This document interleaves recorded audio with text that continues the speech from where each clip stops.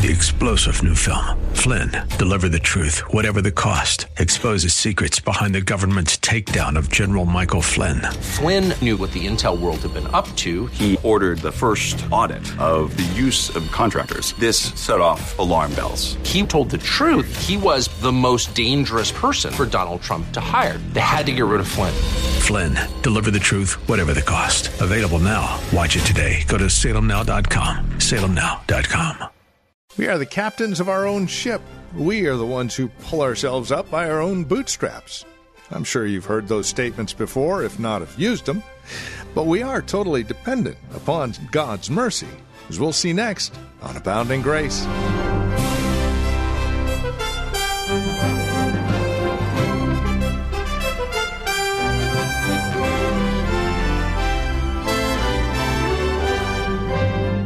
Everyone has ideas as to how they live and why they live, but really, it's God's idea that we need to be holding to. Our total dependence upon God's mercy is the subject of our time today as we look once again at Romans chapter 9. Taking in the full scope of verses 1 through 18, we are going to explore just how dependent we really are upon God. And the more we understand and realize this dependence and live upon it, the better our lives actually get. With more, here's Pastor Gary on today's broadcast of Abounding Grace. If there was ever a passage of Scripture that should make the stoutest heart to tremble, this is certainly it. We read here that God does not, as he commonly is pictured in today's fairy tale Christianity, love everyone equally the same. He has a special people known to him from the foundation of the world, chosen with no regard of personal worth or merit or any choice they would make. It was his mercy. In mercy, he determined to show mercy upon those who deserved otherwise. And as for the rest, sometimes called the non-elect, the reprobate, the wicked, as for these, he didn't simply withhold grace. It was an active, judicial, deserved hardening of their hearts against the gospel.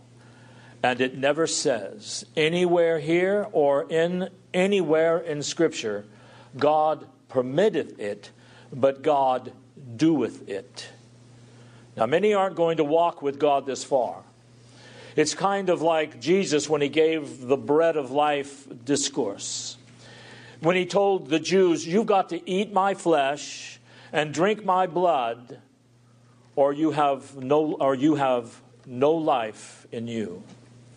Many of the disciples drew back and they quit following him. You might say, well, those are two separate things. Well, they are two different issues, but the point is the same. And that is, when God speaks, we are supposed to listen and be humbled beneath his word. And we can study all kinds of reasons why we don't like that kind of God, for I'm going to choose my own version of God. But his word is so far beyond our capacity.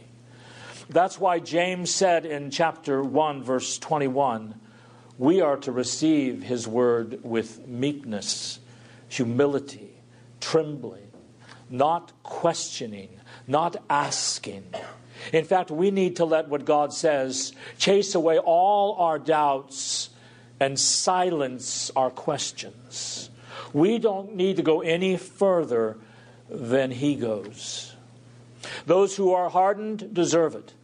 And everyone who is alive deserves to be hardened. So no one can complain that God is unjust. People who receive grace, they didn't deserve it. And it's not a question of justice for them. It's a question of mercy, which is a free gift of God, which no man can lay any claim to. It's all of mercy. Now, one of the things the Lord does here, like a dentist, he gets out his big old drill And he goes right to the root of our contagion, our decay. That is what pride does to the soul. It decays it. It makes it stink and fester. He says, I'm going to challenge you. And notice Paul is writing this to Christians. I'm going to challenge you. Will you be humble before God's word? Will you recognize that you have no good but what comes from Him? None. Will you say with Paul in 1 Corinthians 15:10, I labored valiantly, but it wasn't me. It was the grace of God in me. He did it. I don't have a crumb of good except from Him. Will I bow before His righteous hardening of His enemies? Men have screamed throughout history over these declarations. Pelagius, Servetus, Arminius, and of course today the postmodernists. They don't care in the church because you can always shift the meaning of words to make them say what you want. Calvin said something interesting here. He said, men are always readier to charge God with injustice than they are to accuse themselves of blindness. Men are always readier to accuse God, to judge God of being unrighteous, than they are to accuse themselves of blindness. So when men resist God's word, what happens? The questions start tumbling out, the doubts. Like a poison sewer, it ruptures and everything just goes everywhere. Questions like, well, what place is left for man's will? Or how is it fair for God to raise up Pharaoh only to destroy him? Or why even try to reach the lost? Or why would God harden anyone? Paul here doesn't really answer any of those questions.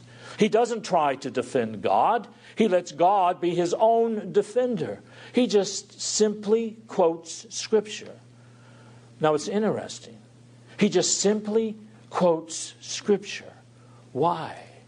Because we either receive God's word or we worship an idol.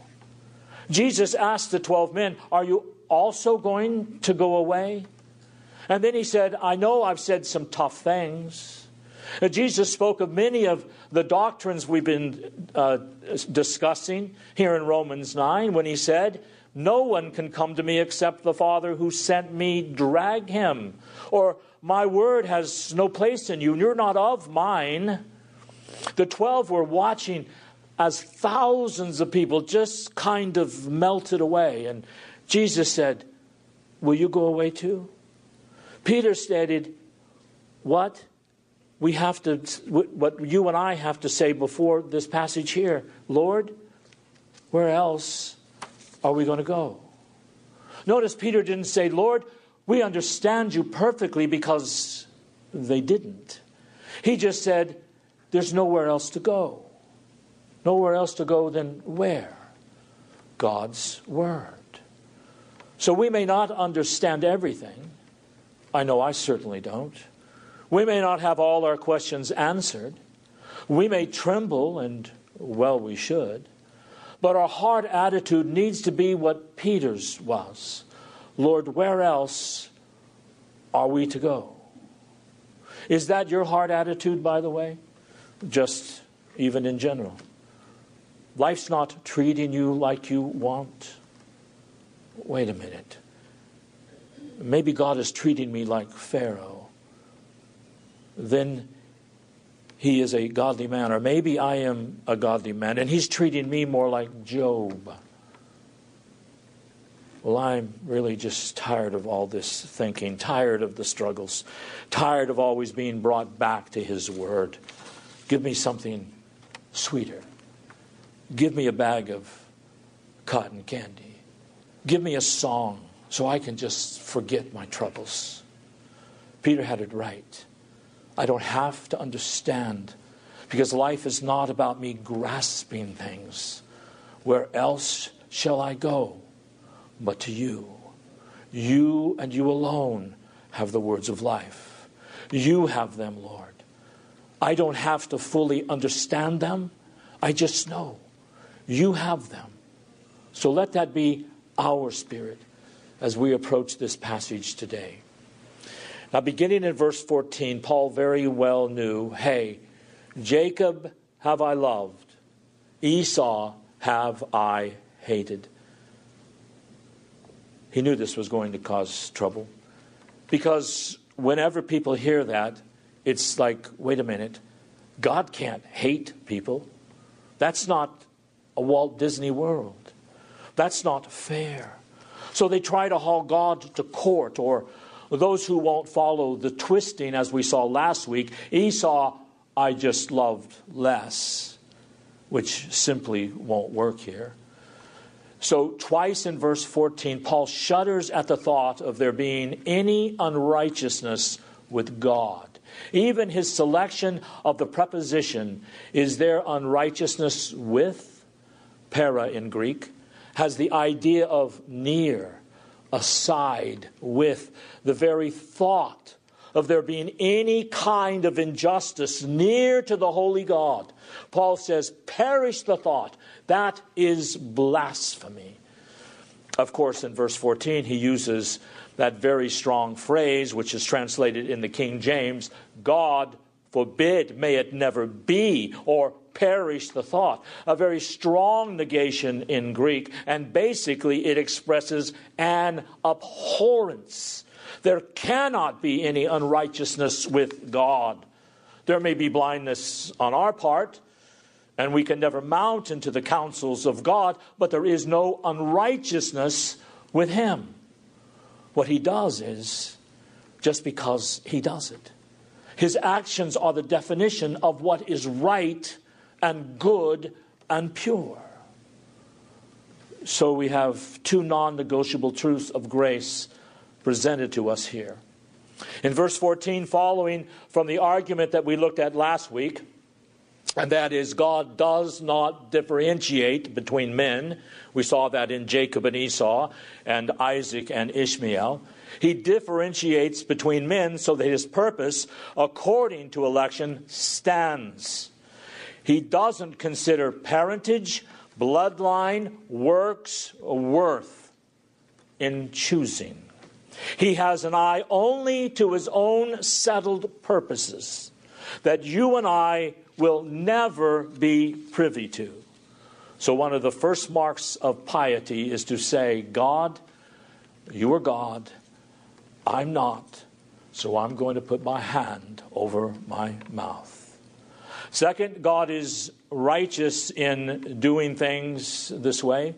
It is blasphemous to ascribe to God anything but the highest perfection of righteousness, like Abraham confessed in Genesis 18:25, when he said, will not the judge of all the earth do right?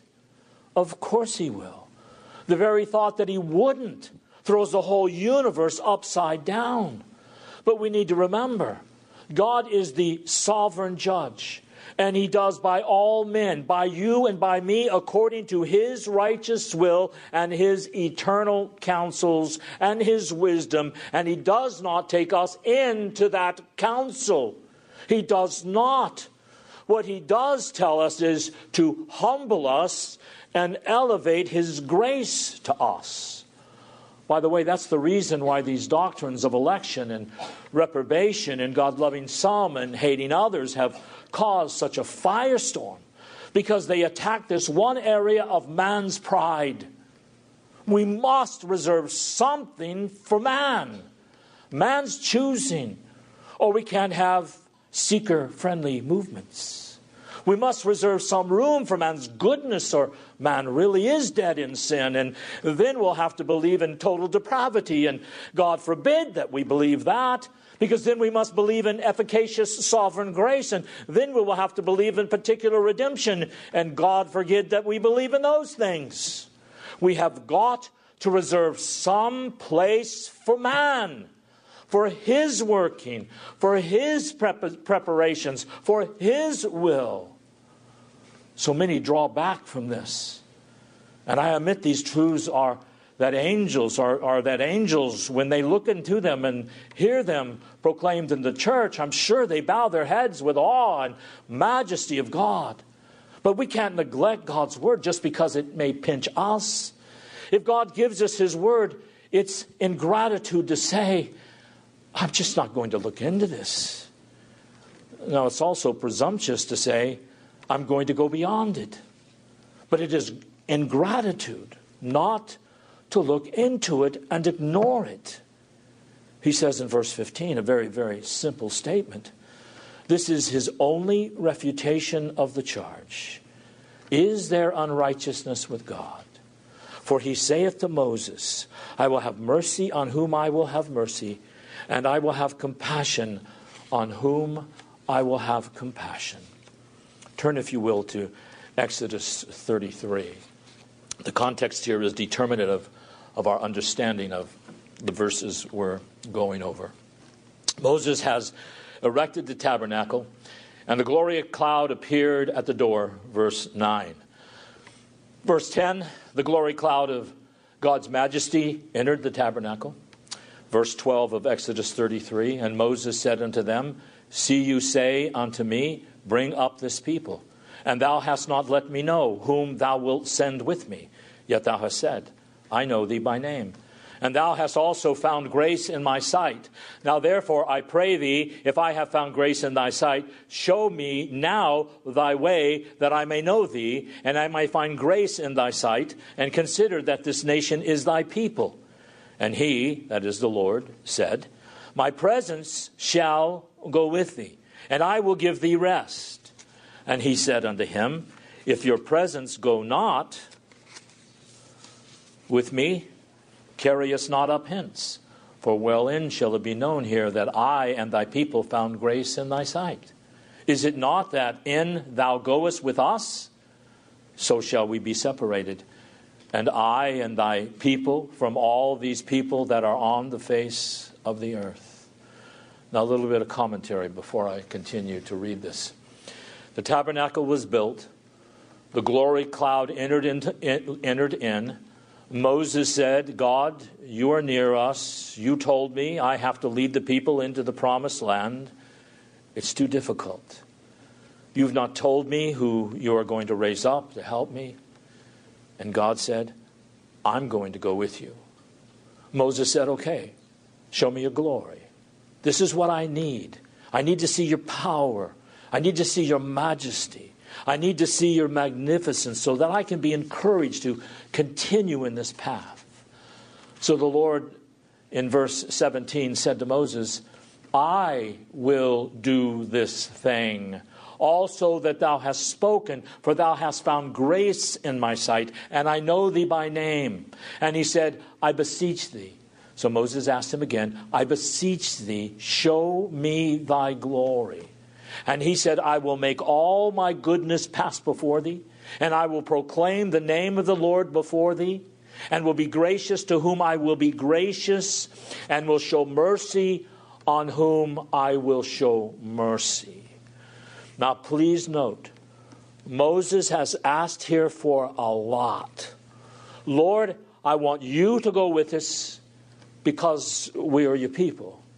I want you to show me your glory, Lord. I want you to show me your glory, Lord. I want you to show me your glory.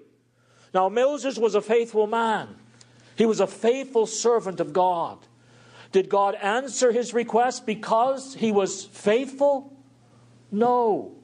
That was the whole point of the passage. He said to Moses, I will do this because you have found favor or grace in my sight. And then he said, I'm going to proclaim my name to you. Now, whenever God proclaims his name, he means who he is. There aren't any peripheral features. So we can't think of God's sovereignty like a toenail you lose and it's okay. A lot of people do that. Oh, well, you know, it's in the Bible, but it's kind of like a nose hair. Just pull it out. You no longer have to worry about it. It's not there. God said, this is my name. And what is his name? Verse 19. I will be gracious to whom I will be gracious, and I will show mercy to whom I will show mercy. God says, that is my name. You cannot take that away. And let that sink into your minds just here for a minute. Exodus chapter 24. Moses, who was going to be hid in the cleft of the rock, he was going to see something of God's back parts, which of course is purely figurative. God doesn't have any back parts.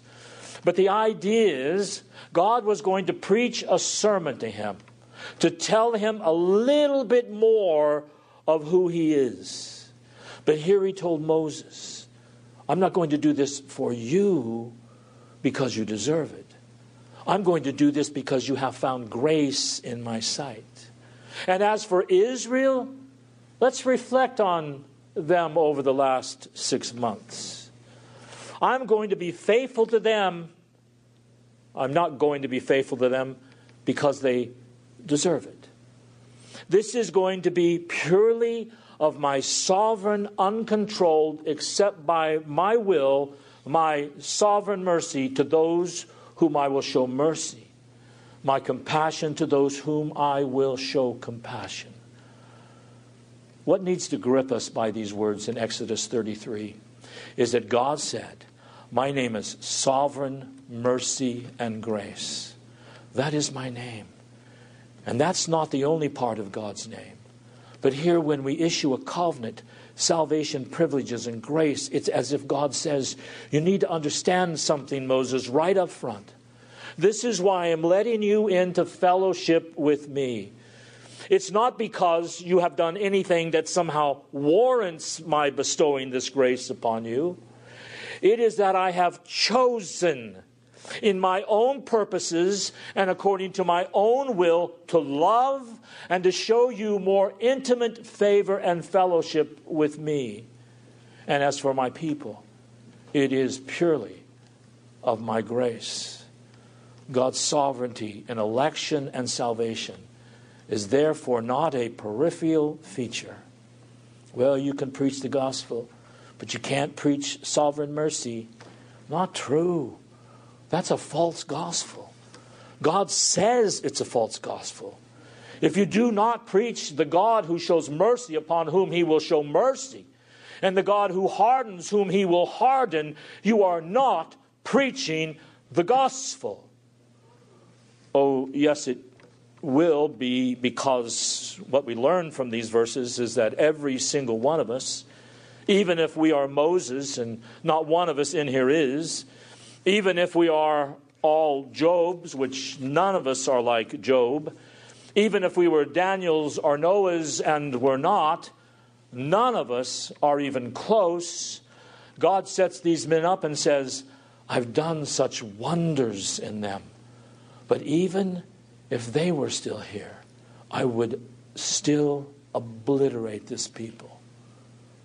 So understand, if we have any taste of God's mercy and of his love and his goodness, it's not because God says, your family deserves this. Your family line has been so good for so long. And you've read so many books. You're so intelligent. And you're such a nice person. I need you on my team. No, God says, every single person, from Moses, Joshua, Job, Daniel, Noah, to the least, everybody deserves to be excluded, condemned, hardened, and damned by me forever. But instead, by mercy and by grace and my compassion, I'm going to reach out to the undeserving and save them. Beloved, that's the gospel. The gospel is not, hey, Jesus has done this great thing, and you just really need to make the decision to follow him. And he will complete your life, and he'll make you feel good. Some of those things have elements and shadows of truth in them, but at the best it is distant. That's why there is shallow piety in the church. Where does that come from? From shallow conversions. Pseudo-piety, pseudo-conversions. We don't preach these things anymore like they preached them in the old days, like they preached them in the Reformation, like Augustine preached. God alone makes men good. You have nothing, I have nothing. It's not, as he says in verse 16, the very next verse, it's not of the man who wills or the man who runs. It is God who shows mercy. Well, that's all the time we have today. This has been Abounding Grace with Pastor Gary Wagner from Reformed Heritage Church in San Jose. If you'd like to review today's broadcast, we would invite you to contact us for a copy of the program. They're available for just $5. Mention today's date and we'll send a CD your way. Here's where to write to us. PMB number 402, 1484 Pollard Road. That's in Los Gatos, California. The zip code is 95032. Again, that's PMB number 402, 1484 Pollard Road. Los Gatos, California, 95032 is that address. Our phone number, if you'd rather call, 408-866-5607. That's 408-866-5607. Our website is reformedheritage.org, and if you'd like to join us for worship, Sunday services are at 2 p.m. We meet at the Lone Hill Church on 5055 Lone Hill Road in Los Gatos. Directions at our website, reformedheritage.org, or again, call 408-866-5607. Thank you for joining us today. We look forward to seeing you next time we get together as we continue our studies in God's Word. Until then, may Christ be your abounding grace. 3-star General Michael J. Flynn, head of the Pentagon Intelligence Agency, knew all the government's dirty secrets. He was one of the most respected generals in the military. Flynn knew what the intel world had been up to. He understood its funding. He ordered the first audit of the use of contractors. This set off alarm bells. The explosive new documentary, Flynn, Deliver the Truth, Whatever the Cost, uncovers the facts behind this scandal. Flynn told the truth. He was the most dangerous person for Donald Trump to hire. I find out the worst enemy that I'm going to face in my life is right here in America. They took my assessment and they wanted me to change it. And I was like, I'm not changing it. They had to get rid of Flynn. With in-depth interviews, archival footage, and never-before-seen personal records of the man behind the headlines. I just felt like I was drowning. Flynn, Deliver the Truth, Whatever the Cost. Available now. Watch it today. Go to salemnow.com. salemnow.com.